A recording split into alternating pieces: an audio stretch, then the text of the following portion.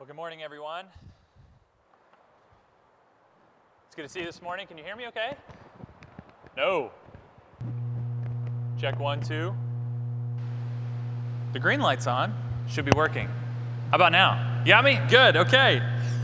Great. Hey, we're going to continue our sermon series in Deuteronomy this morning. So would you turn with me to Deuteronomy chapter 5? That's page 150 in the Black Pew Bible if you want to follow along there. We're going to look at, in particular this morning, verses 22 through 33. But I want to start by reading just the first few verses of chapter 5 to set the context for us. So Deuteronomy chapter 5, page 150, looking in particular at verses 22 through 33, but let's start with verse 1. Well, as we turn to God's Word, let me say a prayer for us, that God would open our hearts and minds to hear from Him this morning. Let's pray. God, indeed, you are a holy God. Lord, we've sung and we've reflected and we've meditated upon that truth this morning. So, Lord, it's with wonder and with humility that we come to your word, realizing that it's a great privilege to be able to hear you speak to us therein. So, God, we come humbly and expectant to hear from you. God, would you send your Spirit this morning in deeper measure to open up our minds and our hearts to hear what you are saying to us this morning. Father, we ask this in the name of Christ. Amen. So Deuteronomy chapter 5, verse 1. And Moses summoned all Israel and said to them, Hear, O Israel, the statutes and the rules that I speak in your hearing today, and you shall learn them and be careful to do them. The Lord our God made a covenant with us in Horeb. Not with our fathers did the Lord make this covenant, but with us, who are all of us here alive today. The Lord spoke with you face to face at the mountain out of the midst of the fire, while I stood between the Lord and you at that time to declare to you the word of the Lord. For you were afraid because of the fire, and you did not go up into the mountain. And then Moses recounts the 10 Commandments, which we looked at last week. Picking up in verse 22, These words the Lord spoke to all your assembly at the mountain out of the midst of the fire, the cloud, and the thick darkness with a loud voice, and he added no more.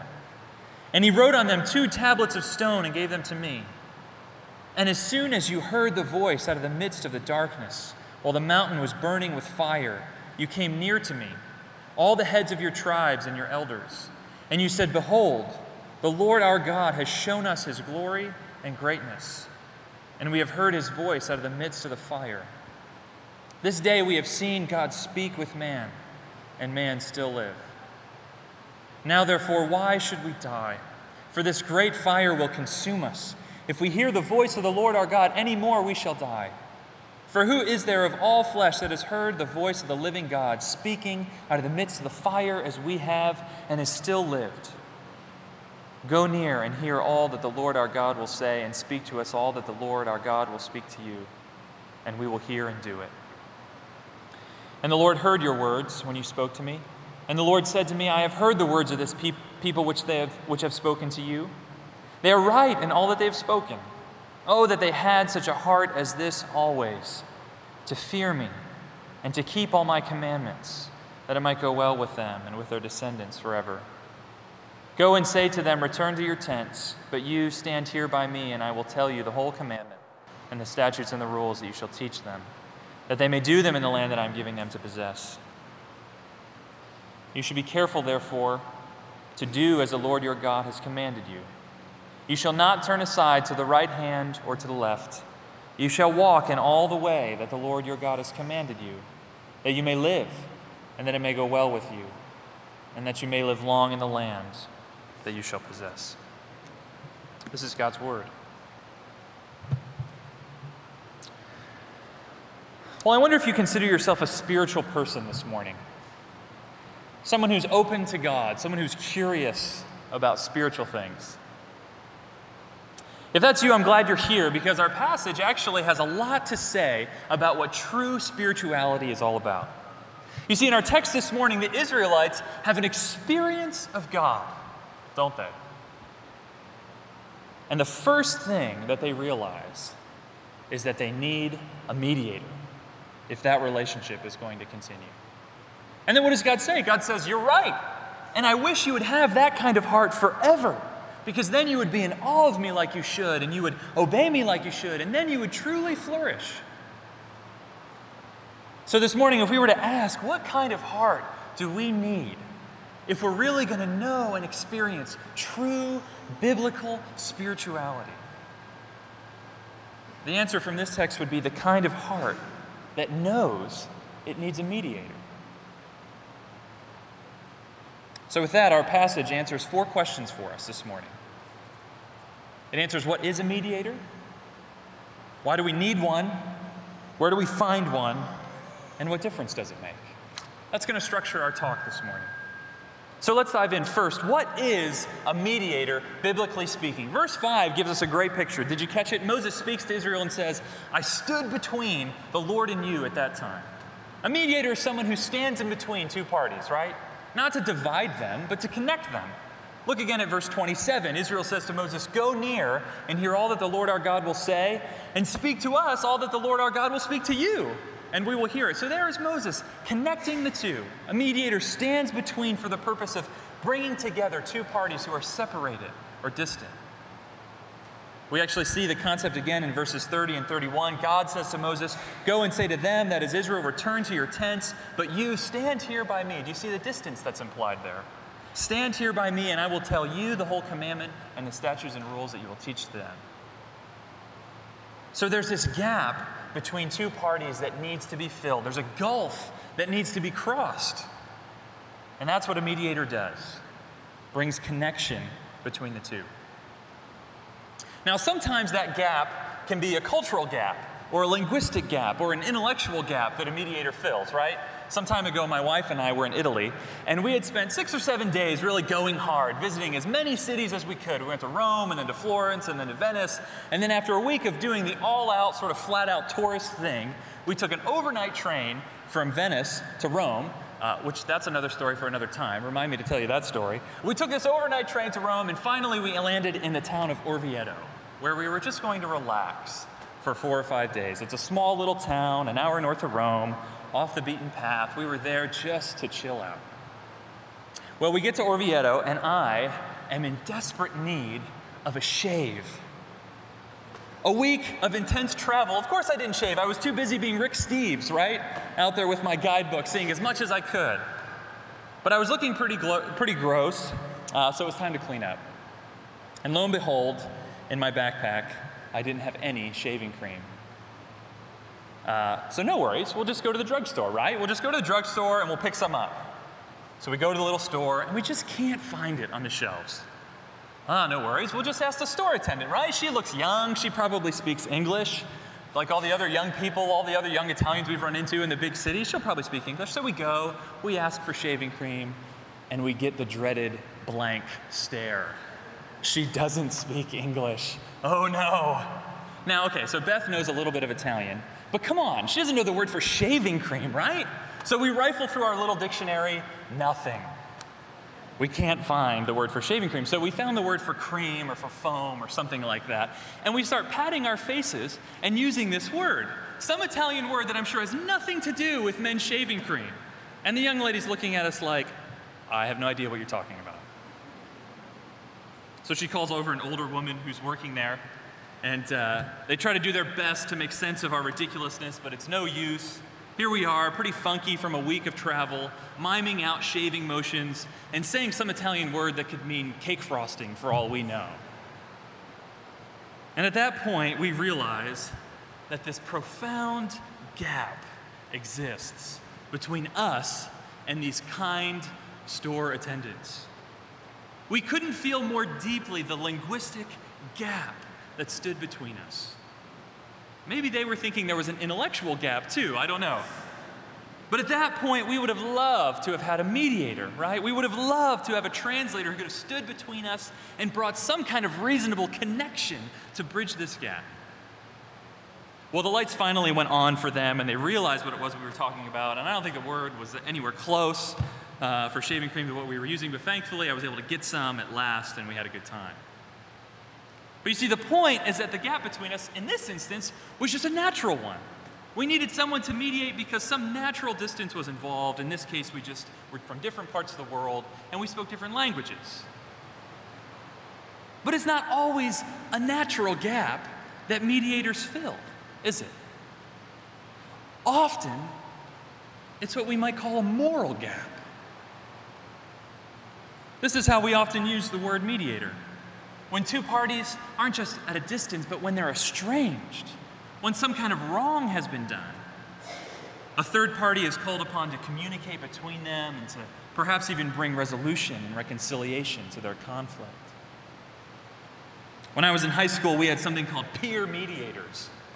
When two students were at each other, I don't know, one of them stole the other's girlfriend or kicked their lunch money or something ridiculous like that, we'd have to sit down. We'd sit down with a fellow student who was trained in helping them to work things out. It was someone they could trust because it was one of their own. It was a fellow student, but it was also someone who had the skills to help them communicate even though there was some kind of wrong that had broken down the relationship. So you see, whether the gap is natural or moral, we see in our day-to-day lives, don't we, the need for mediators all the time. Someone who can stand between, someone who can bridge our separation. But do you think about the idea of needing a mediator to get to God? I know that's not a very popular idea. Most spiritualities on offer today will show you a technique or a method for tuning into the divine yourself. Something you can do for yourself to get in touch with God. We don't like to think that I need a third party to have a relationship with God. Why can't I just go to God on my own, right? I'll connect with God my own way. But in our passage this morning, everyone involved is saying just the opposite. We need a mediator. In verse 27, the people cry out for a mediator. You go for us, they say. And in verse 5, at the beginning of the passage, Moses implies that they needed one. And perhaps most striking of all, in verse 29, God himself says that they need one. He says, I've heard the words of this people which they have spoken to you. They're right. They're right. Which God doesn't often say about what the Israelites are thinking or speaking in the Old Testament. So it's worth paying attention. This passage is like a triple chorus of voices all singing the same tune in unison. We need a mediator. Have you ever thought that perhaps this is why your attempts to connect with God have been fruitless? Perhaps this is why you're still so spiritually thirsty. Perhaps this is why spiritually you feel like you're still out in the cold and shivering. Perhaps this is why spiritually you feel so empty and substanceless and void. Perhaps you've been trying to find God on your own, when in fact you need a mediator. But of course, this begs the question of why, doesn't it? We've seen what a mediator is, and now we have to ask, why in the world do we need one? Well, let's read again verses 22 through 26. These words the Lord spoke to all your assembly at the mountain out of the midst of the fire and the cloud and the thick darkness with a loud voice. And he added no more, and he wrote them on tablets of stone and gave them to me. And as soon as you heard the voice out of the midst of the darkness, while the mountain was burning with fire, you came near to me, all the heads of your tribes and your elders, and you said, Behold, the Lord our God has shown us his glory and his greatness. And we've heard his voice out of the midst of the fire. This day we've seen God speak with man, and man still live. Now, therefore, why should we die? For this great fire will consume us. If we hear the voice of the Lord our God anymore, we shall die. For who is there of all flesh that has heard the voice of the living God speaking out of the midst of the fire as we have and has still lived? Friends, Israel got what so many of us think we want. An experience of God, a glimpse of his glory and greatness. The voice of God literally speaking to them. They got it. And what effect does it have on them? It has none of the effects that we think we'll get by being spiritual or religious, does it? Are they more centered spiritually and existentially? Does it provide great relaxation and stress relief? Do they come away empowered and self-actualized? Not at all. Instead, they're utterly undone. It has shaken them to the core of who they are. And the only thought that they can form into a sentence after this experience with God is, we should have died. You see, friends, God is utterly holy. There is a gap between us and God that cannot be bridged on our own. And to show us this, God chooses to reveal himself at Sinai with the fire and the cloud and the thick darkness and with a loud voice. What's been your experience with fire? Many of us have only experienced fires of the campground variety, I think. The kind you make in your backyard in a circle of rocks. Yeah? But how many of us have personally seen what fire can do when it's unleashed? You know, we read in the 17th century that during the Great Fire of London, it destroyed over 13,000 homes in the city. Just an amazing percentage of the population completely displaced because of this fire. And even today, you pick up the newspaper and you read about wildfires that are just tearing across the western United States, just devouring acre upon acre upon acre of earth.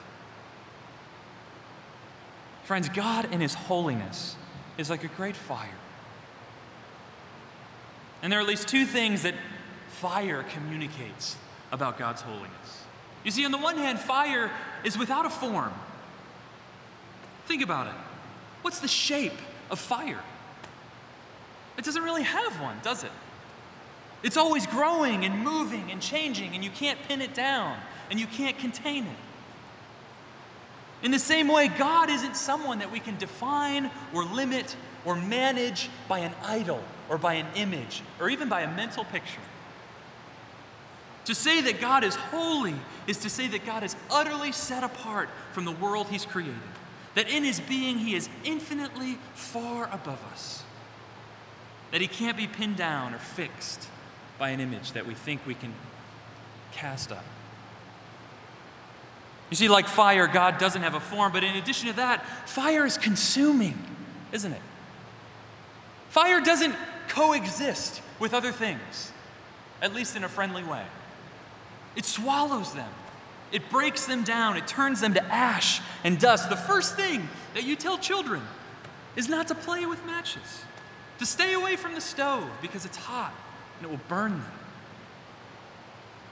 God in his holiness is like a consuming fire.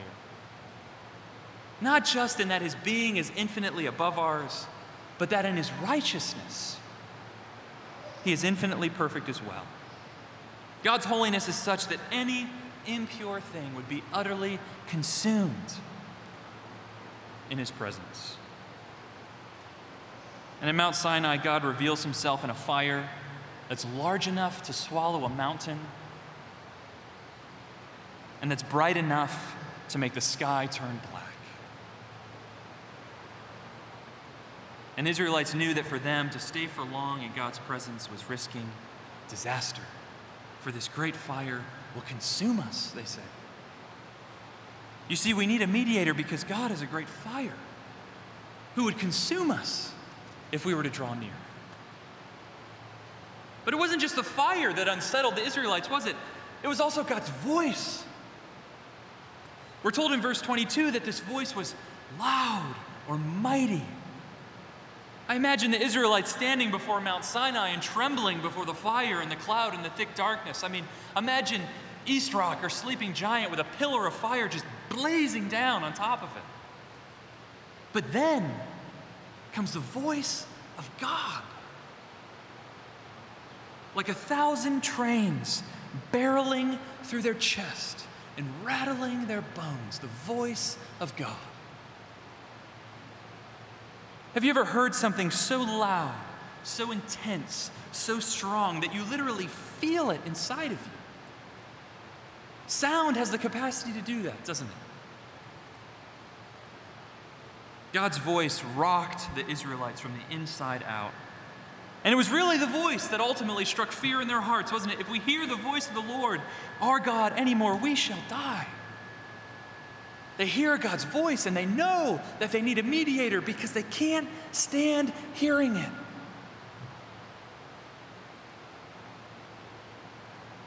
So what kind of gap is this between us and God? Is it merely a natural one? After all, God is God and we're just finite humans, right? Is it just a distinction between creature and creator that causes us to need a mediator? Is that all the fire and the voice are meant to tell us? No. That's not what the problem truly is. Because you see, when humans were first created, we're told that God walked with Adam in the cool of the garden.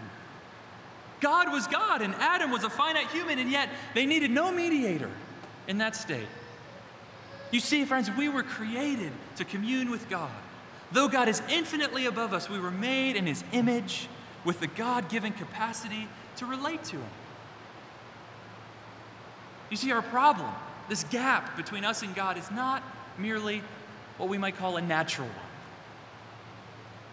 That's not why we need a mediator. The problem is a relational one. It's a moral one. The problem is our sin. We've turned away from God and rebelled against Him. And because of sin, our approach to God is like approaching a consuming fire. I think our idea of God is too small, even within the church. It's too cute, it's too neat, it's too packaged, it's too pristine. We speak of God and we think about God with so much flippancy and so much ease. We talk about seeing God, and we talk about the glory of God, and we talk about getting in touch with God. Friends, would your God utterly unmake you with just the sound of His voice? Would His mere speaking shatter your pretensions and pride and undo you on the spot? The living God would.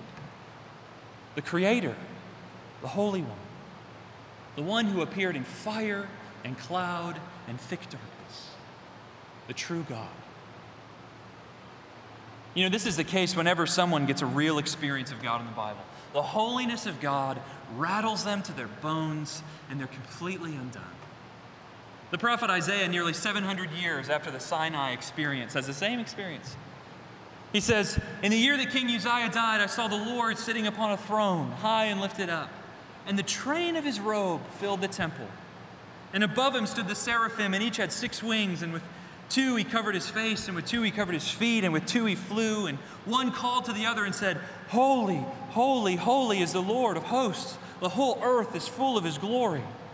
And the foundations of the thresholds of the temple shook at the voice of Him who called, and the house was filled with smoke. And I said, 'Woe is me, for I am lost, for I am a man of unclean lips, and I dwell in the midst of a people of unclean lips. For my eyes have seen the King, the Lord of hosts.'"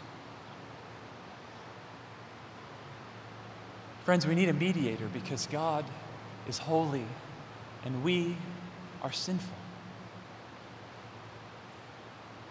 And that gap is so great that our good works are no help here. No amount of moral living could quench the fire.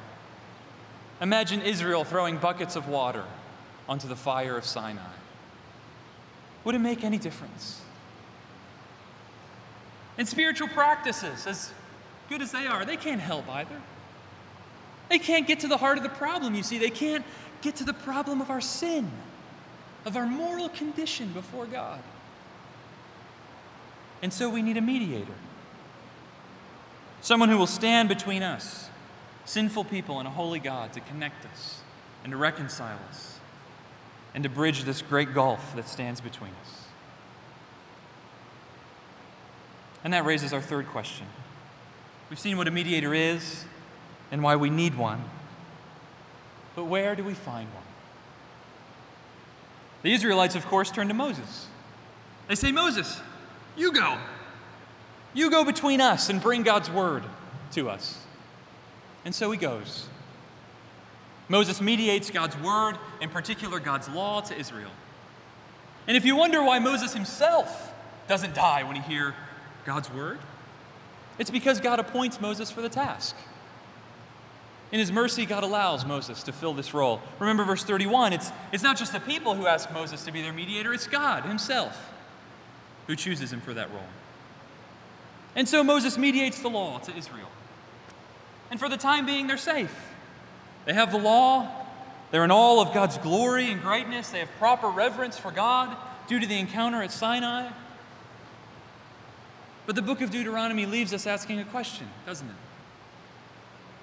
Is that sufficient? Is Moses' mediation enough?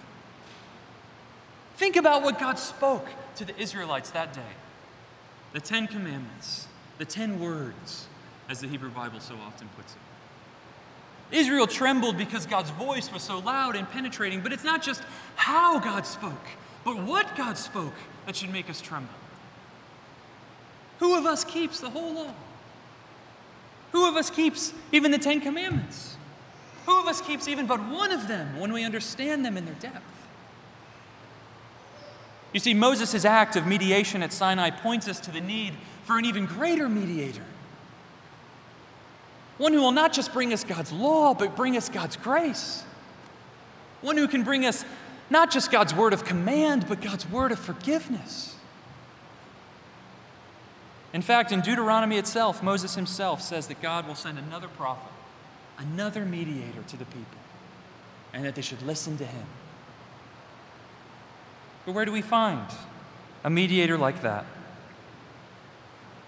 When we turn to the New Testament, the gospel writers tell us about another mountain. And on this mountain, there's another cloud. And out of this cloud, the voice of God speaks yet again. And the disciples on that mountain are again terrified, and they don't know what to say. But this time, the word that God speaks isn't the word of his law, but it's the word of his Son. On the Mount of Transfiguration, Jesus reveals his true glory to his disciples. His appearance becomes radiant white, and God says, "This is my beloved Son. Listen to him." You see, the parallels with Sinai are unmistakable, aren't they? God is saying that the new mediator has come.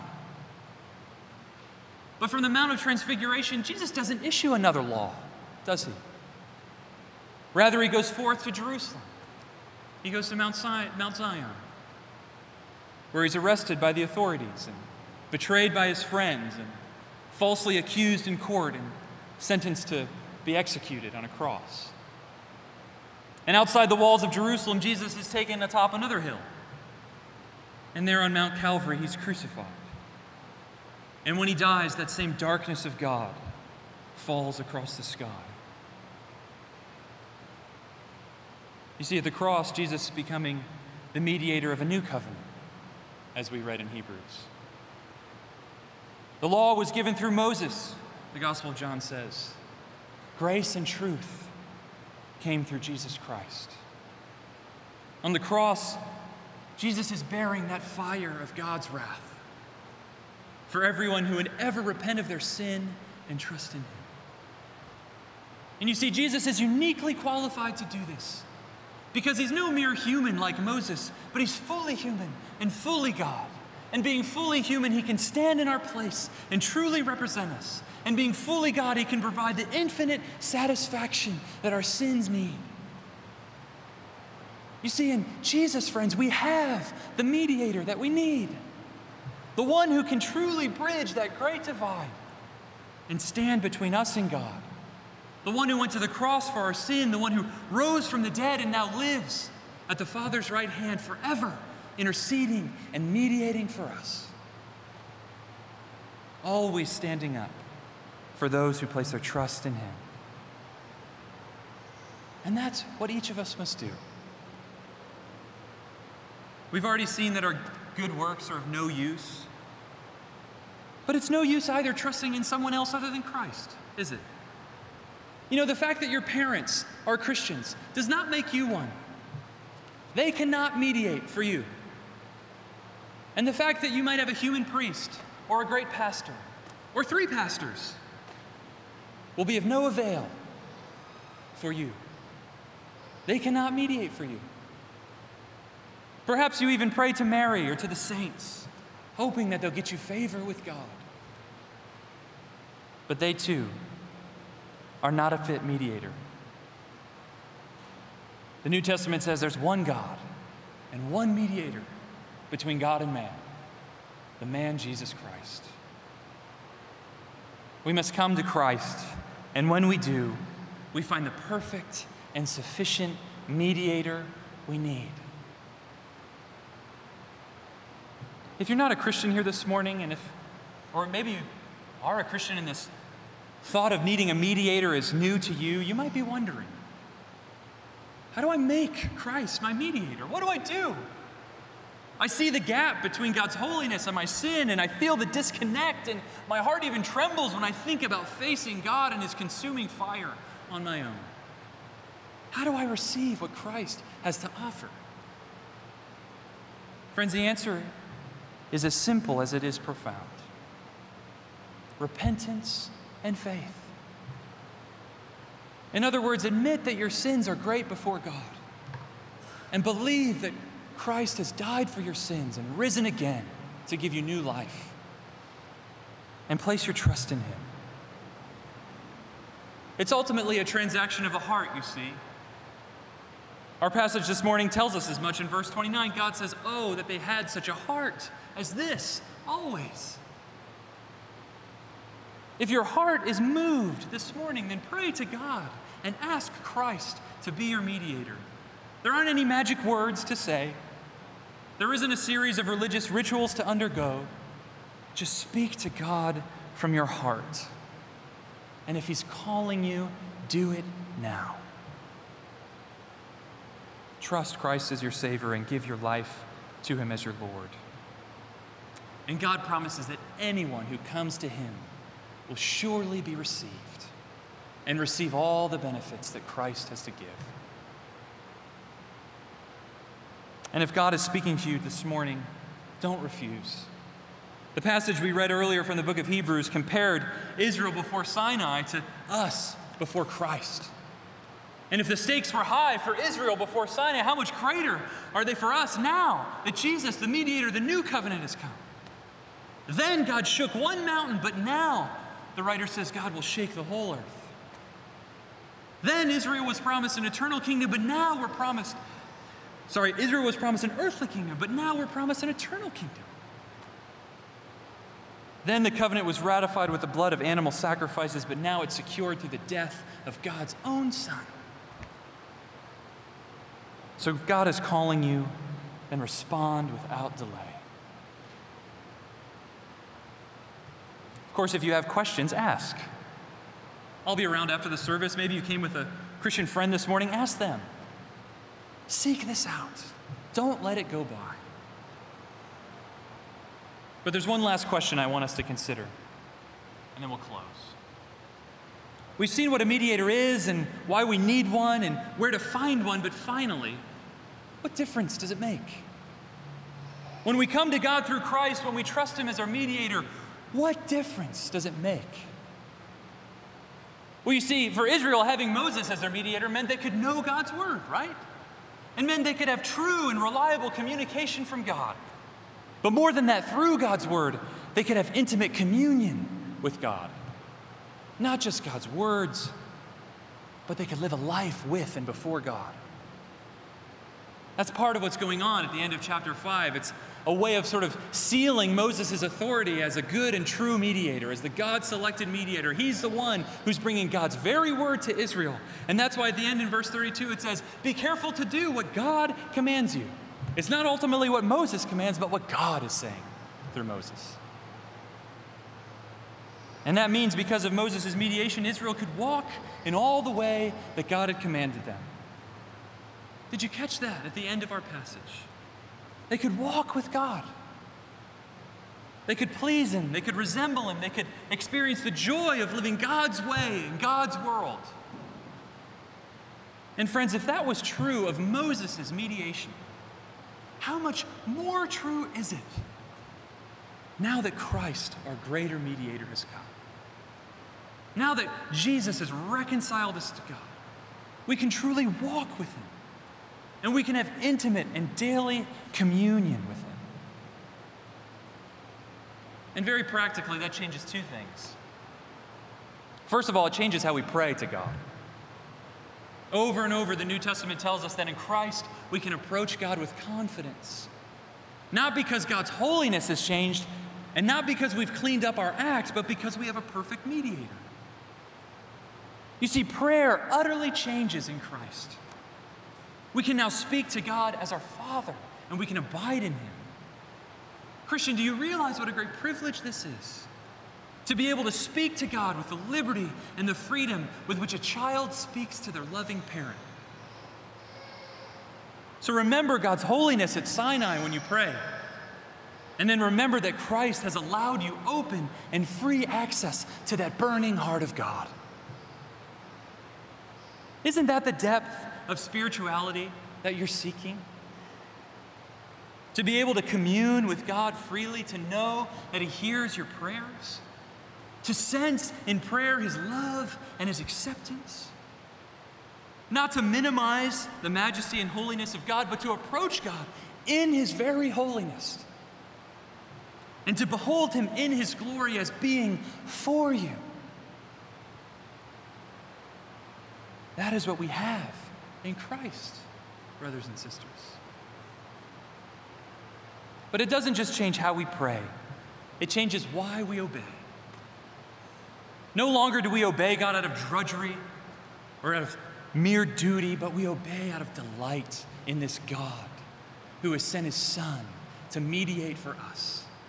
Obedience flows freely from knowing Christ as your mediator. You've been reconciled to God, and your heart fills with love and thanksgiving to this God who sent his Son for you. Christians, I wonder if obedience has become stale and dull for you. Does living for God no longer excite you like it once did? Then this morning, remember what a great mediator you have. Listen to what Moses says in verse 33. You shall walk in all the way that the Lord your God has commanded you, that you may live, and that it may go well with you, and that you may live long in the land that you shall possess. Now you see, under the old covenant, this triple promise of vitality and prosperity and longevity, they were physical and they were temporal promises. And they were conditional on Israel's obedience. If Israel obeyed, then they would stay secure in the promised land. But you see, under the new covenant, under Christ, these promises are no longer temporal or physical, but they're spiritual and they're eternal. It's not about land anymore or stuff, but it's about God himself. He is our life. He is our dwelling place. And having these blessings is no longer conditional on our obedience, but on Christ's perfect obedience. In other words, he's won all of these things for us and given them to us freely in Christ, freely for us in faith. So you see, now when we obey, we're walking in the reality of that rich life that God in Christ has won for us. We're living out of the new being that God has ushered us into because we have a mediator in Christ. To be sure, there are no promises of material comfort in the new covenant. There are no promises that things will go well for you temporally in this life. But you can have the assurance that no matter what comes, no matter what loss, no matter what affliction you face, you have what deep down matters most, a life with God. And you obey because you know that Christ, our mediator, makes that possible and nothing can take it away. You obey because in God is where your heart finds its deepest satisfaction and delight. So what difference does having this mediator make? It makes all the difference, really. We've just started scratching the surface, but we could go on and on. It changes how we pray. It changes why we obey. It changes everything. It gives us a whole new perspective on being God's people in God's world.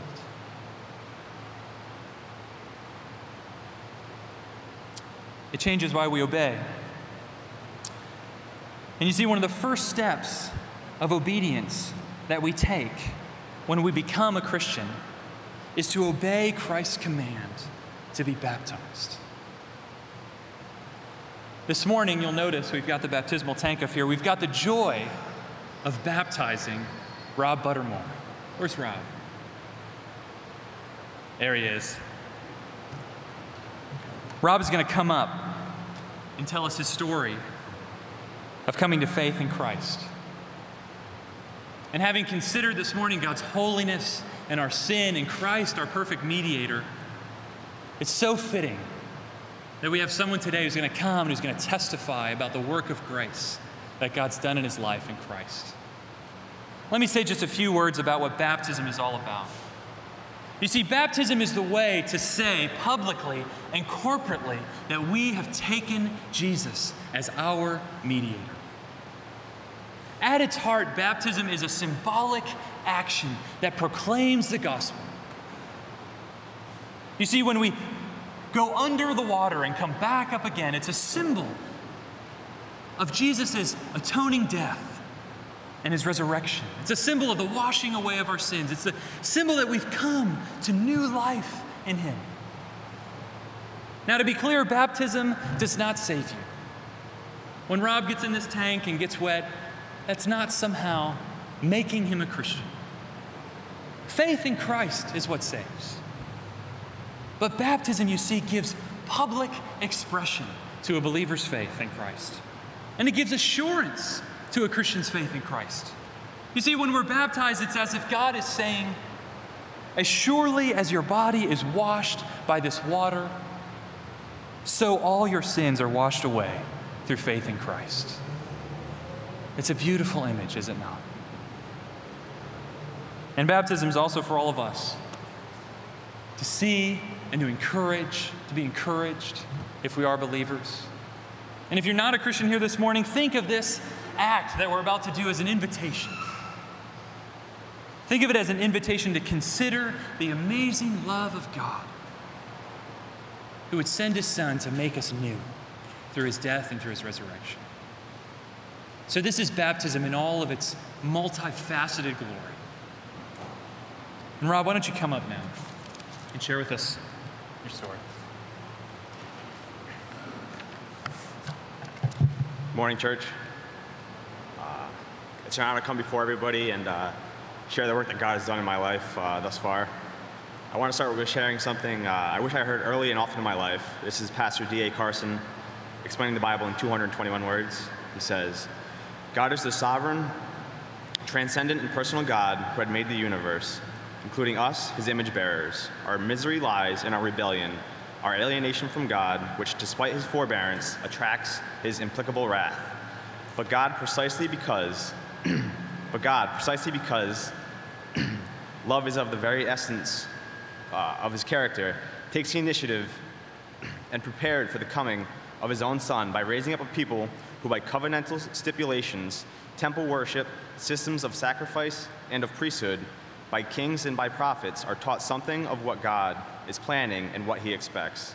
In the fullness of time, his Son comes and takes on human nature. He comes not in the first instance to judge, but to save. He dies the death of his people, rises from the grave, and in returning to his heavenly Father, bequeaths the Holy Spirit as down payment and guarantee of the ultimate gift he has secured for them. An eternity of bliss in the presence of God himself, in a new heaven and a new earth, the home of righteousness. The only alternative is to be shut out from the presence of God forever, in the torments of hell. What men and women must do before it is too late is repent and trust Christ. The alternative is to disobey the gospel. If you notice, you didn't hear my name in this once, not even once. I want my testimony I'm about to share with you be the same way. I want you to hear the work of God in my life, not the work of Rob. Only God can transform my life in the way he has done for me, and by no other means would it be possible to stand before you all today. I do it because there's a rock-solid truth. This truth is as real as this pulpit right before me, and it changed my life. I grew up in a loving family in Waterford, Connecticut. Went to catechism, kindergarten through 5th grade, received my first communion. I remember a few Palm Sundays, Easters, Christmases, but not much else religious. I think I was too young to fully wrap my head around a sovereign God. When I was 19, I worked in the mall where a guy named Jeff, he was a watch and jewelry repairman in a booth across from my store. We had a few chats. He started to talk to me about God. He was a great guy, explained the gospel to me, but my heart really shrugged it off. It sounded like he had a pretty great way to live, and that worked for him, but I figured my way of life was working for me just as well. God placed a few others in my life that preached his good word to me, but my heart was stone, it just didn't sink in. Jesus says in Matthew 9, 12, and 13, says, on hearing this, Jesus said, it is not the healthy who need a doctor, but the sick. Go and learn what this means. I desire mercy, not sacrifice. For I have not come to call the righteous, but the sinners.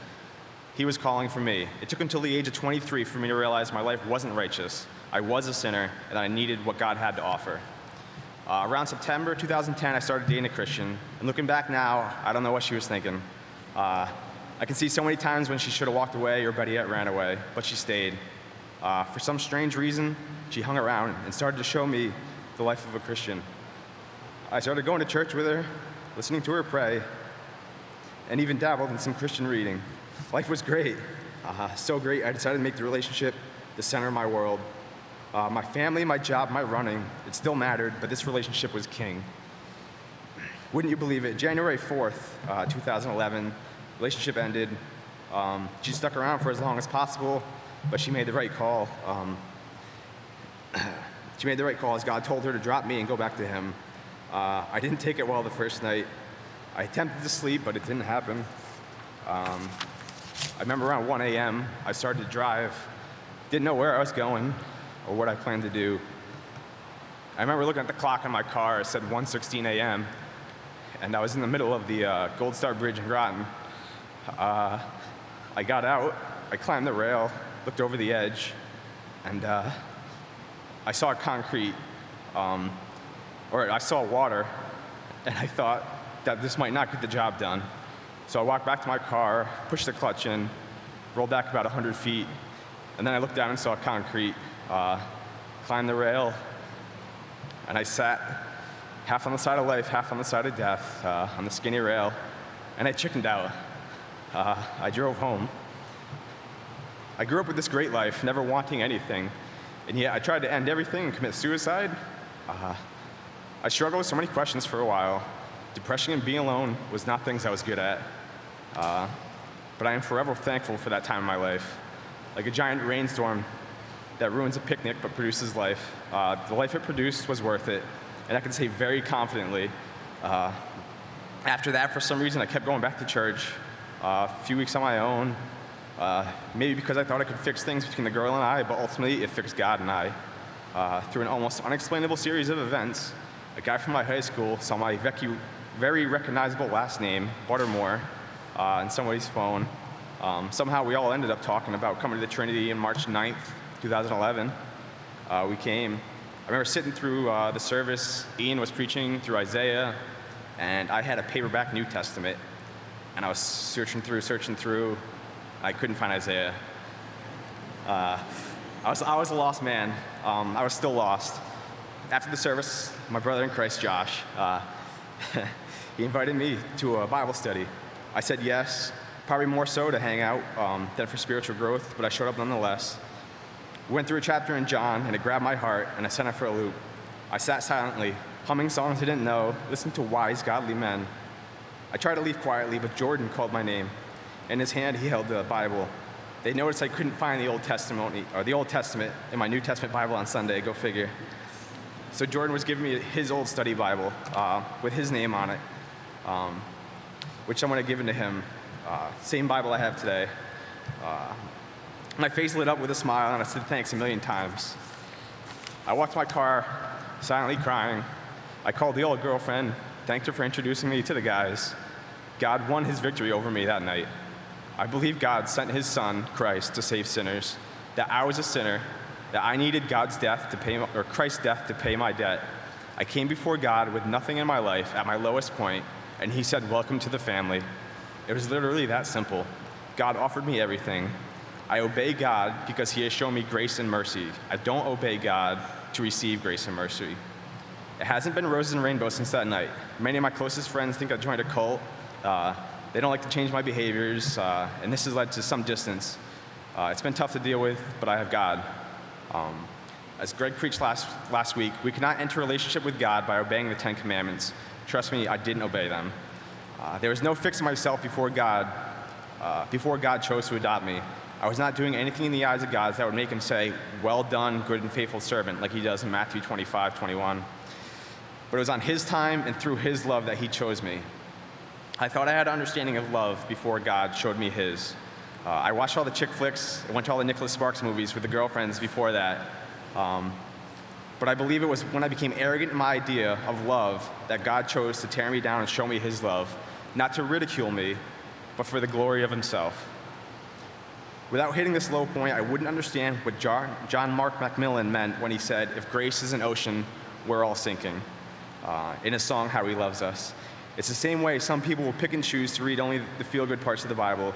If you don't have a grasp of what a life not devoted to God is, or what wrath our sins deserve, you can't understand the true depth and amazing grace we've been given through the death of Jesus on the cross. Let me end with this. Isaiah 53:5 says it all. But he was pierced for our transgressions. He was crushed for our iniquities. The punishment that has brought us peace upon him, and by his wounds we were healed. The blood that was spilled covers all my sins. When Jesus conquered death through his resurrection, victory was won for all those who are sons and daughters of God. I know and I believe this now with every inch of my soul. This morning I come before God and you all and want to respond to God's work done in my life and pronounce that I am a follower of Christ. God has given us baptism, a great way to publicly announce that you have turned from your old life and decided to follow God. Thank you, everyone.